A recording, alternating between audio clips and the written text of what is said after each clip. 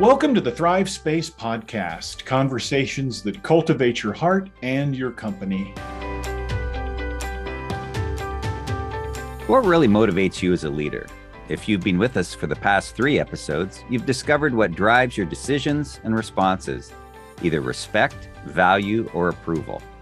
Thanks for joining us today. John Erickson and Dennis Humphrey here to dig into the 5th episode of the Thrive Space Podcast. Today, we're going to change up our style a bit to highlight how our root motivations play out in life and relationships. As a wrap of our series, we're going to have a conversation about the characters of an immensely popular television series, now made into 2 movies, Downton Abbey. And before you groan too much, we think you're going to enjoy seeing the nuances of our root motivations played out by the creative vision of Julian Fellowes, who wrote almost every word of dialogue for the 6 seasons in both movies. Let's get started. Now that we've spent 3 podcasts discussing our root motivations, respect, value, and approval, we thought it'd be helpful to highlight them in personalities, in relationships, and conversations. Must confess that I put off watching Downton Abbey until recently. Of course, Debbie, my wife, and several friends had watched through all the 6 seasons more than once. But my pride-based attitude could not let them be right about how really good it is. And so a year and a half of limited social interaction and a well-timed movie trailer enticed me to try the first episode, expecting, of course, that it would be awful and that I wouldn't even make it through the entire first episode. However, within minutes, I was hooked. I watched the entire 6 seasons over the last month. That's called binging, I think, as well as the first movie. And actually rewound the movie a few times to go back to some of the best scenes in it. So as I watched the way Julian Fellowes filled out each of these 30 or 40 or so characters and their story arcs, I caught myself subconsciously identifying each of their root motivations. Now, I know that's crazy. They're not real people, but he did such an excellent job building out their characters so fully. I got attached to them and their world, and I could see their root motivations, and they're very, very clear. And so as it came to the last season of the show on that New Year's Eve in 1925, I understood why that show was so doggone compelling. So I thought that we needed to bring in a resident Downton Abbey expert for this discussion. So joining us today is one of my favorite people, my daughter, Elizabeth. She is a pediatrician at Lurie Children's Hospital in Chicago and renowned Downton Abbey enthusiast. In fact, she's so enthusiastic about this show. There was a quiet moment in our house. She was up in her room watching. And in the 3rd season, there's a major event that happens where a character is taken out of the series, and all was quiet. And suddenly I hear this shriek from upstairs, "No!" And of course, being worried about what was going on, I ran upstairs to find out it was just Downton Abbey. That's how enthusiastic Liz is about this. So Liz, you are the perfect guest for this podcast, not only because we both love you so much, but also because I know that you help us bring life to these characters and the way they show us our responses to life's challenges. Welcome, Liz. Thank you for joining us. Hi, guys. It's nice to be on today. Yeah, the moment that my dad, Dennis, is referencing is actually a Christmas morning. So not only was it a quiet moment in the house, it was the nice quiet of Christmas morning. Everything's peaceful. We'd all stayed up late. In our house, the tradition is to open Christmas presents on Christmas Eve rather than Christmas morning because no one wants kids up at 5 a.m. A very good British tradition, by the way. So it was very quiet. Everyone was sleeping in. But in the UK, the last episode of the 3rd season premiered on Christmas Day, meaning that if I got up at the right time, I could catch it as it streamed live. So I got up at the right time. Everybody's kind of lazing around napping. And I was watching the episode and something really tragic and awful happens. And I did, in fact, scream and wake up the whole house. Everybody was not pleased with me. But I do love this show, have watched it a lot. The first seasons I've watched a couple times. Subsequent seasons, probably only once due to time. Med school doesn't allow a lot of time for binging television, but yeah, I really do love the show. So thanks for having me on. That's fantastic, Liz. Starting a company actually isn't great for binging either. I did it anyway. Well, that's great. It is wonderful to have you here. Most people on the podcast won't know how closely the three of us actually are related. I held you on the day you were born, some odd 20-something years ago. So I won't tell everybody how old you are, but yeah.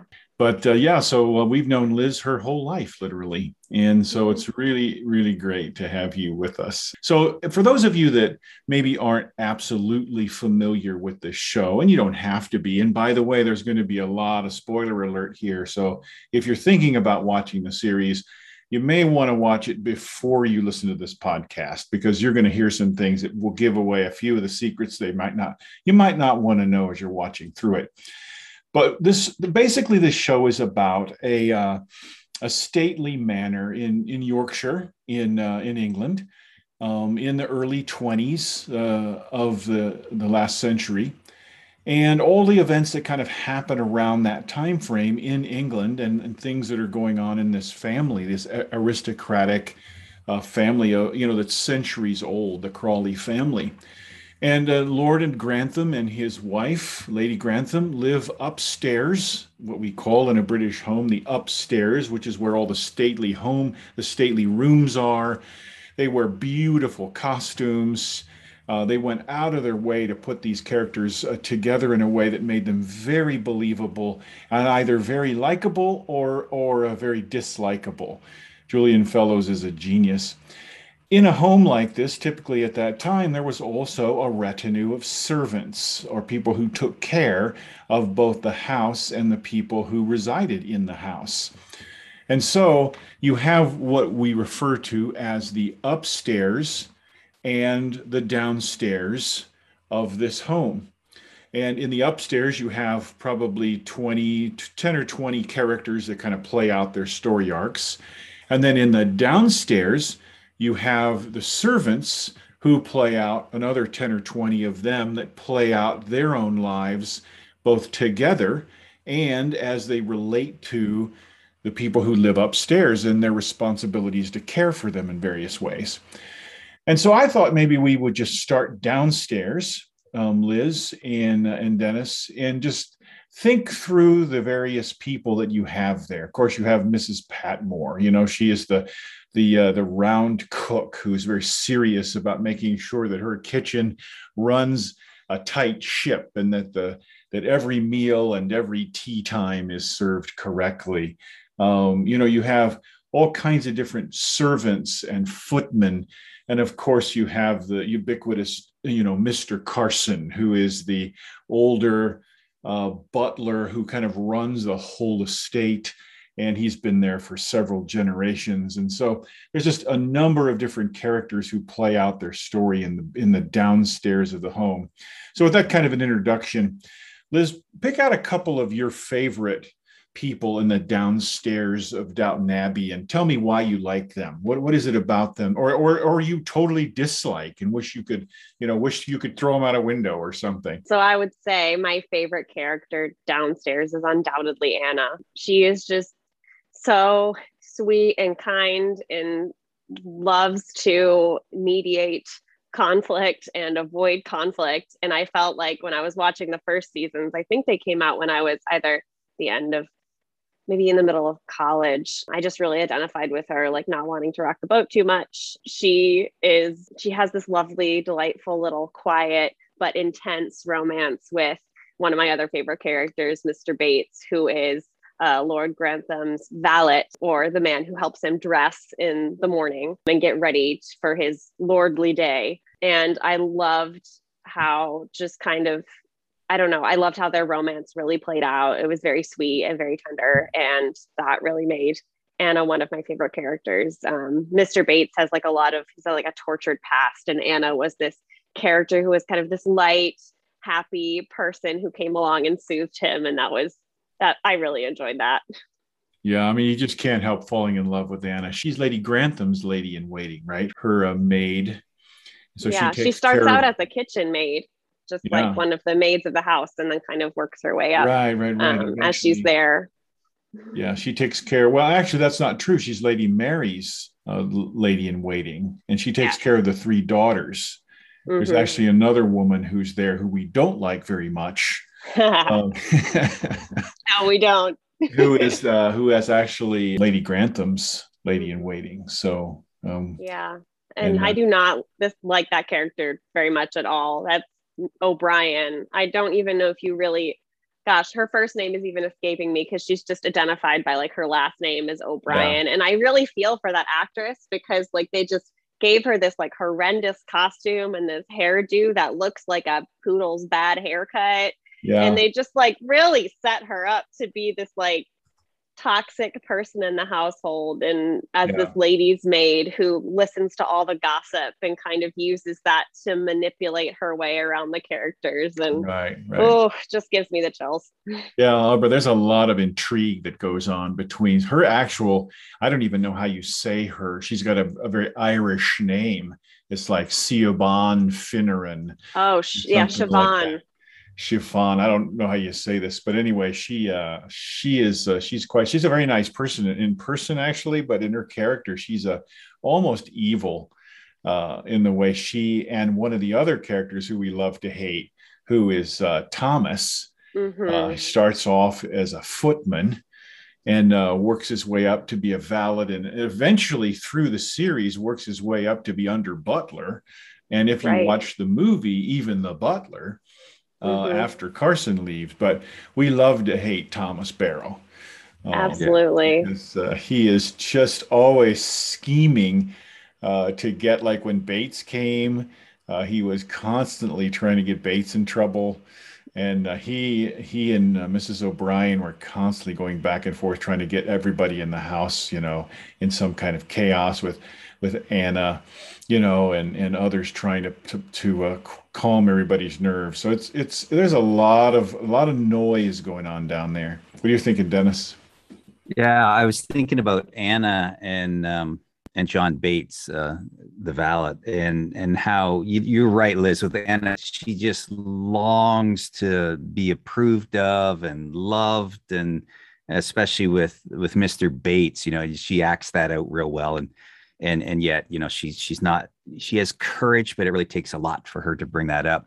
And then you got John Bates, and we feel sorry for Anna because we just see it oozing off her, this desire to be approved by him. But then you get over to John Bates and you start to feel sorry for him because he has a malady, he's a limp from a war injury.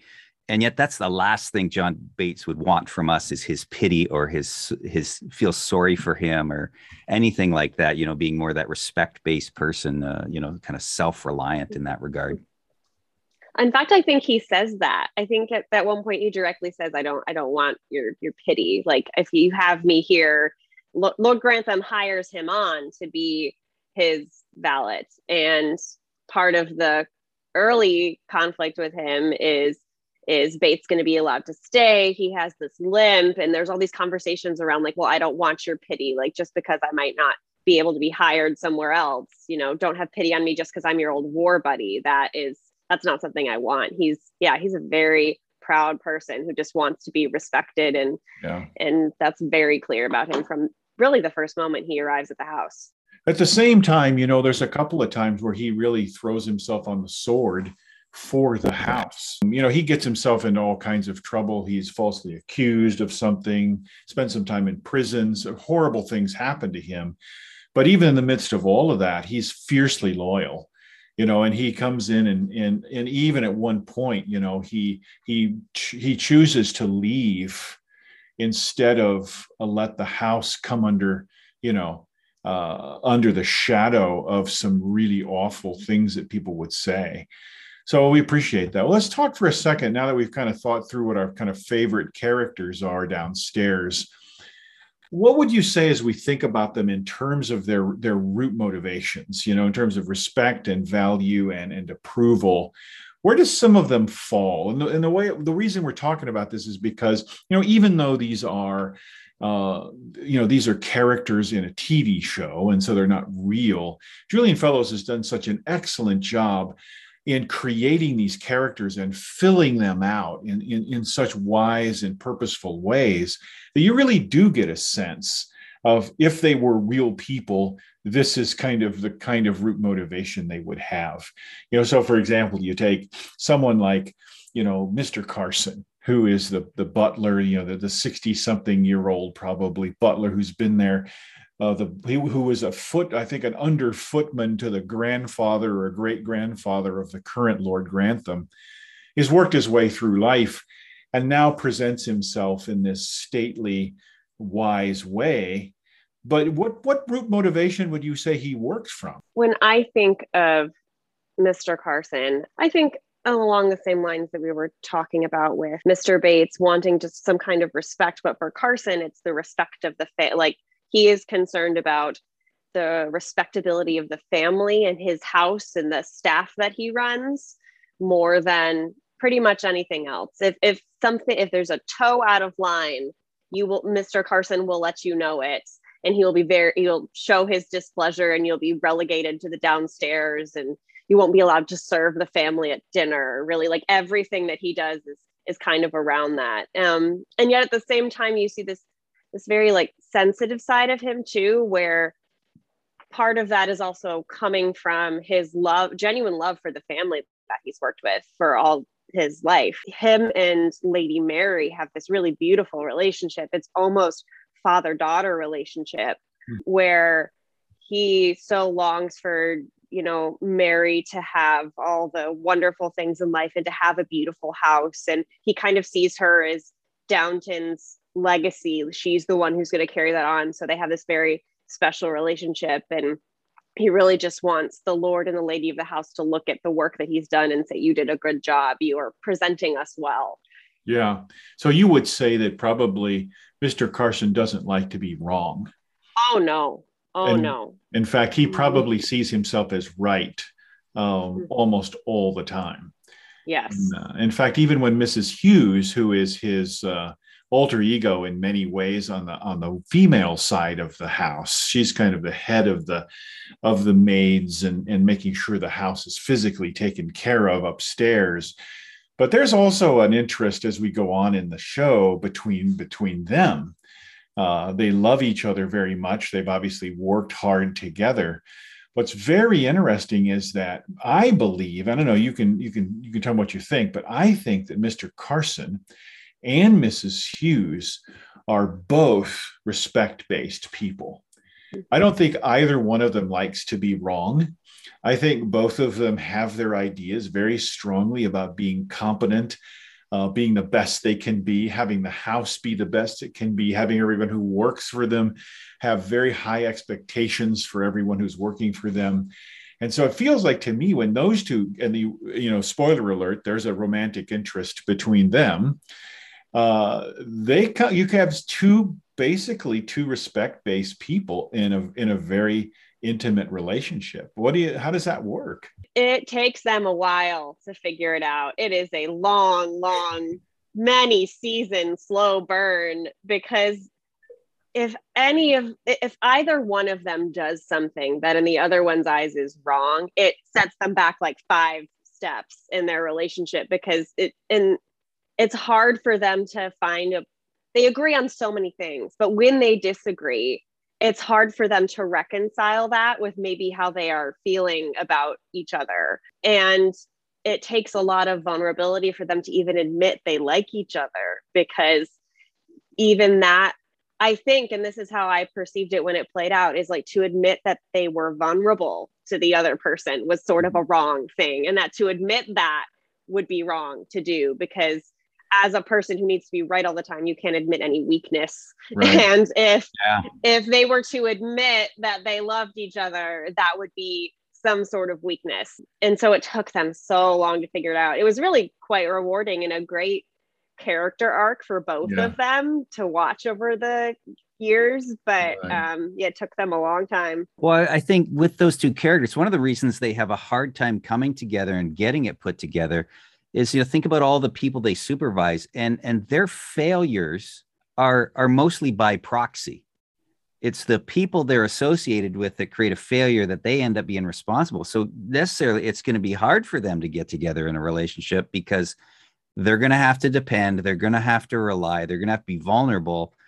And what if this other who I want to be close to absolutely creates a failure for me? And respect-based people, they just struggle with failure. Yeah. That's good. And you notice too how big respect is for them. They are respect-based people. You know, if anything, Mr. Carson both eschews respect. I mean, he is a person of respect, doesn't eschew it. He wants respect, but he's someone who also, if you respect him and you do what needs to be done, he will respect you as well. And you'll see this often play out, and we haven't talked so much about the upstairs folks, but in his relationship with the upstairs folks, if they make a good decision that's respectable, you know, if Lord Grantham, you know, who's struggling through something and he makes an important but difficult decision that really carries, you know, weight, you know, Mr. Carson really respects that. You can see that in him, you know. And so what's funny is, as we talk about, as Mr. Carson and Mrs. Hughes finally come together, and again, the spoiler alert, they do come together in a romantic way. That takes both of them recognizing how much they respect each other, you know. And the other thing that plays out, and you notice that that we've been talking about the kind of the antithesis of respect, needing respect, is wisdom. If you really understand and you drop your entitlement to being right, you drop your entitlement to clarity, you drop your entitlement to being, you know, to being successful or competent, then all of the stuff you're good at flows out through you in a way that helps other people. That's wisdom.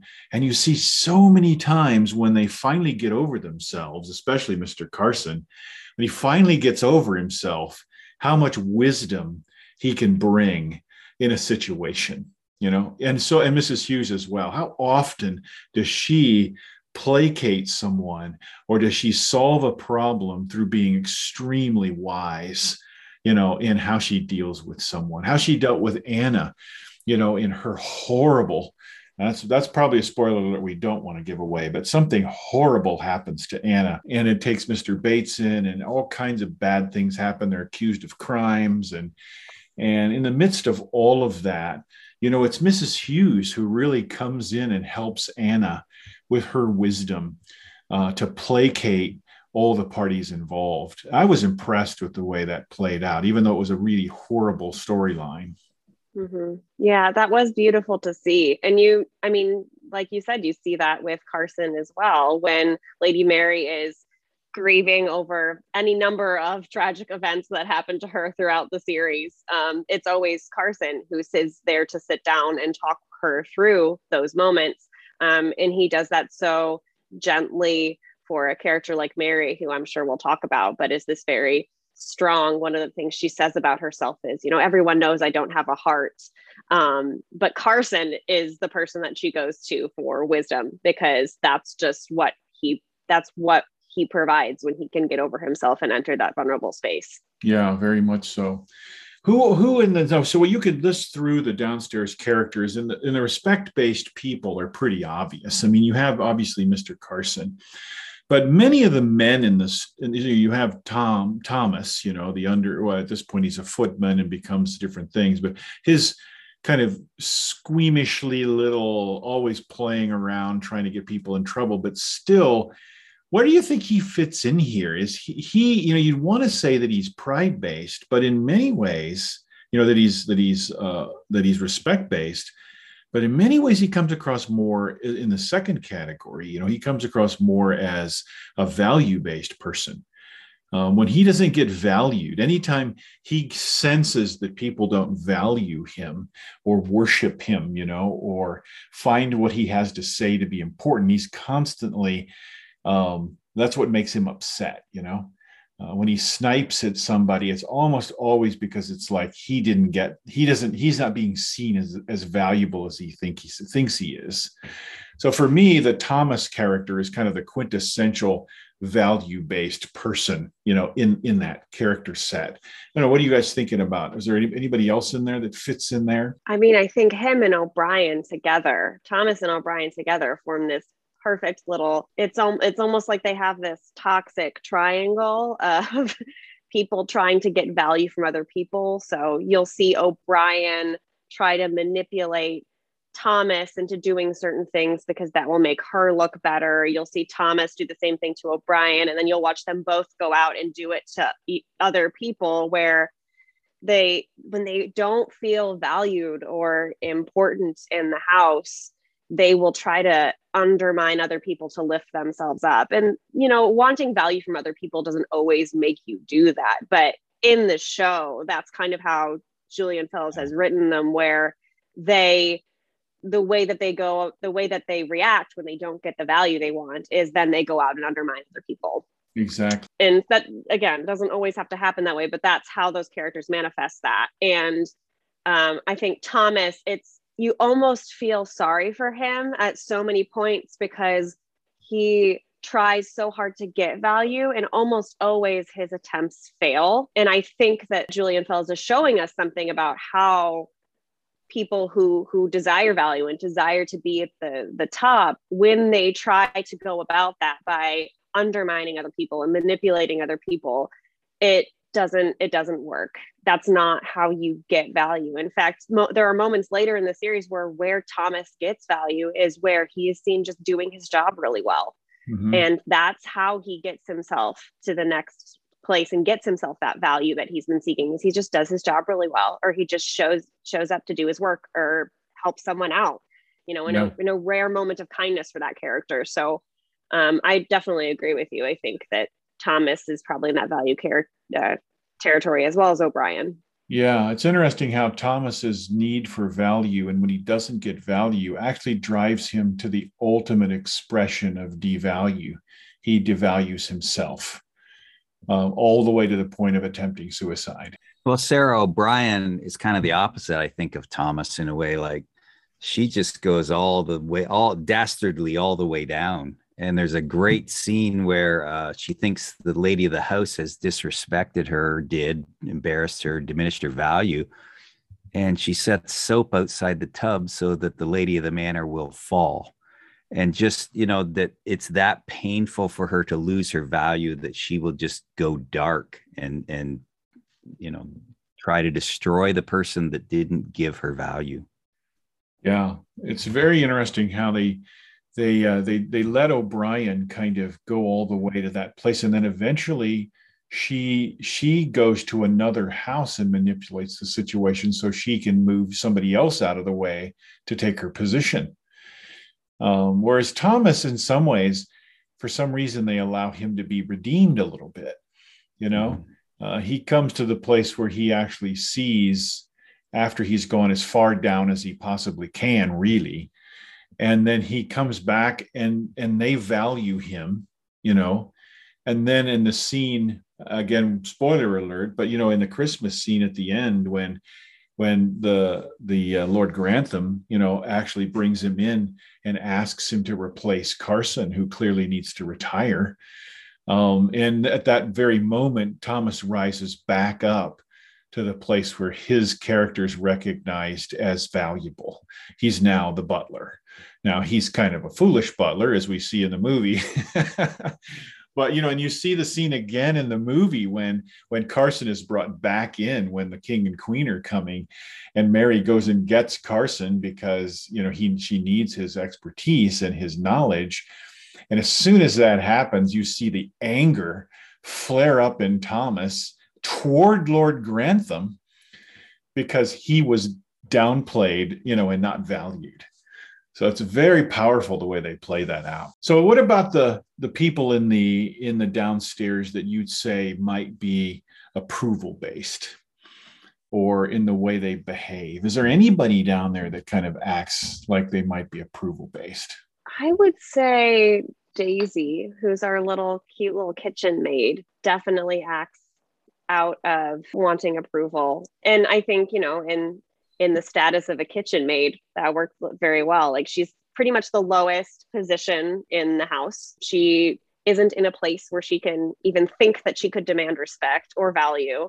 All she really wants to do is have her work approved of. And you see her even in it's like in the opening episode, I just remember her getting caught in a big room trying to light the fireplace by, I forget whether it's the Lord or the lady of the house. And she is so apologetic that she's even caught there and skitters away back downstairs because she doesn't want to overstep. She just wants to do her job and move on, and be recognized for that work. Her journey is really quite beautiful to see as well, because you see her go from that at the very beginning to becoming more confident, to working with a cook, Mrs. Patmore, to work on cooking skills, and even getting a farm of her own at some point. Like her journey of moving from looking for everyone else's approval around her to becoming a person who she can approve of, and she's like, oh, I actually approve of what I'm doing, and that's enough,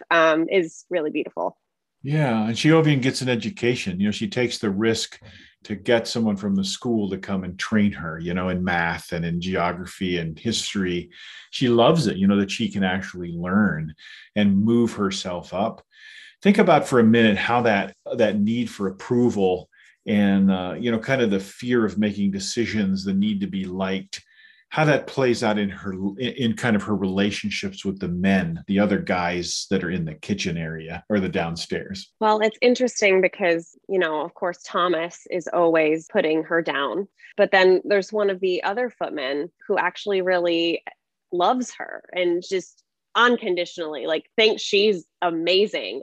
And it's really hard for her to accept it. And it's really sad because spoiler alert, over the course of the show, this footman and Daisy, they end up getting married, but only when this footman is on his deathbed, and kind of as, Daisy's been told that she should marry this person as his dying wish. And she is willing to do that despite feeling in herself that it's wrong, because she doesn't feel the same way about this footman that he feels about her. And she goes through with this marriage and then is racked by guilt because she did this thing disingenuously at the time to what she really felt. And that is something that, oh my gosh, do I identify with? Like the amount of times that I have done things and said yes to things, usually not, marriages. I'm not getting married to someone because I don't love them, but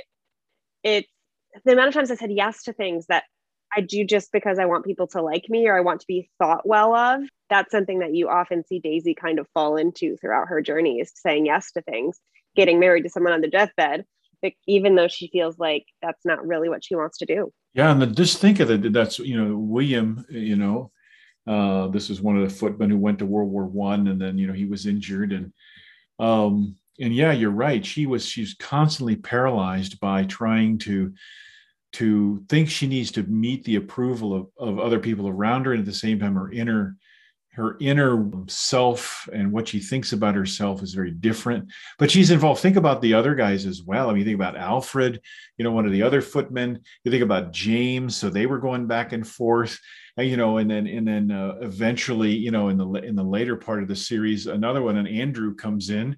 And then you find out in the movie that they finally do. It takes her like 4 or 5 guys to go through to sort out what she actually does think about herself, what her ego and what her identity really even is. And she turns out to be fairly solid in what she thinks about herself and who she is, but it doesn't come out until almost the end of the movie that she says those things. Exactly. And even I forget which one of these relationships it is, but she's normally a very sweet person, but then there's this one relationship that she gets caught in where she becomes just someone so much more nasty. And thankfully the characters around her kind of call her out, and they're like, you're not actually like that, Daisy. That's not who you want to be. But that's what can happen when you're consumed with approval from other people, is that you kind of shapeshift and become the thing that you think they want the most. Yeah. And you definitely see Daisy doing that throughout. And then, like you said, eventually growing about beyond that and finding out who she is at her core. I like the fact that her gifts actually are very strong, and that once she discovers them, she's no longer paralyzed. She can she can be that person who stands up for herself, is more of a peacemaker, in that she can say, these are important relationships that we need to make sure they're working well. So yeah, that's an important story arc as well. Well, that's our take on the downstairs characters of Downton Abbey, who in their own stories and reactions model the three root motivations we've been talking about: respect, value, and approval. As you've been listening to the ways these characters live out their relationships in the vision of Julian Fellowes, look at your own situation at home and your situation in your business. How would knowing your own heart better, or how would knowing the hearts of your family and your colleagues better bring you to a more healthy place of interaction with them? How would knowing that help you all thrive? Next month, we'll be back with Liz and Dennis to discuss the upstairs characters of the Crawley family and the world of Downton Abbey. We're glad you joined us today. Our continuing conversations will bring to life the ideas that will cultivate your growth and success as a leader. Access our other episodes and more great information at thrivespacepodcast.com. We publish a monthly blog that is available on our website, along with a helpful chart on root motivations in the resource area.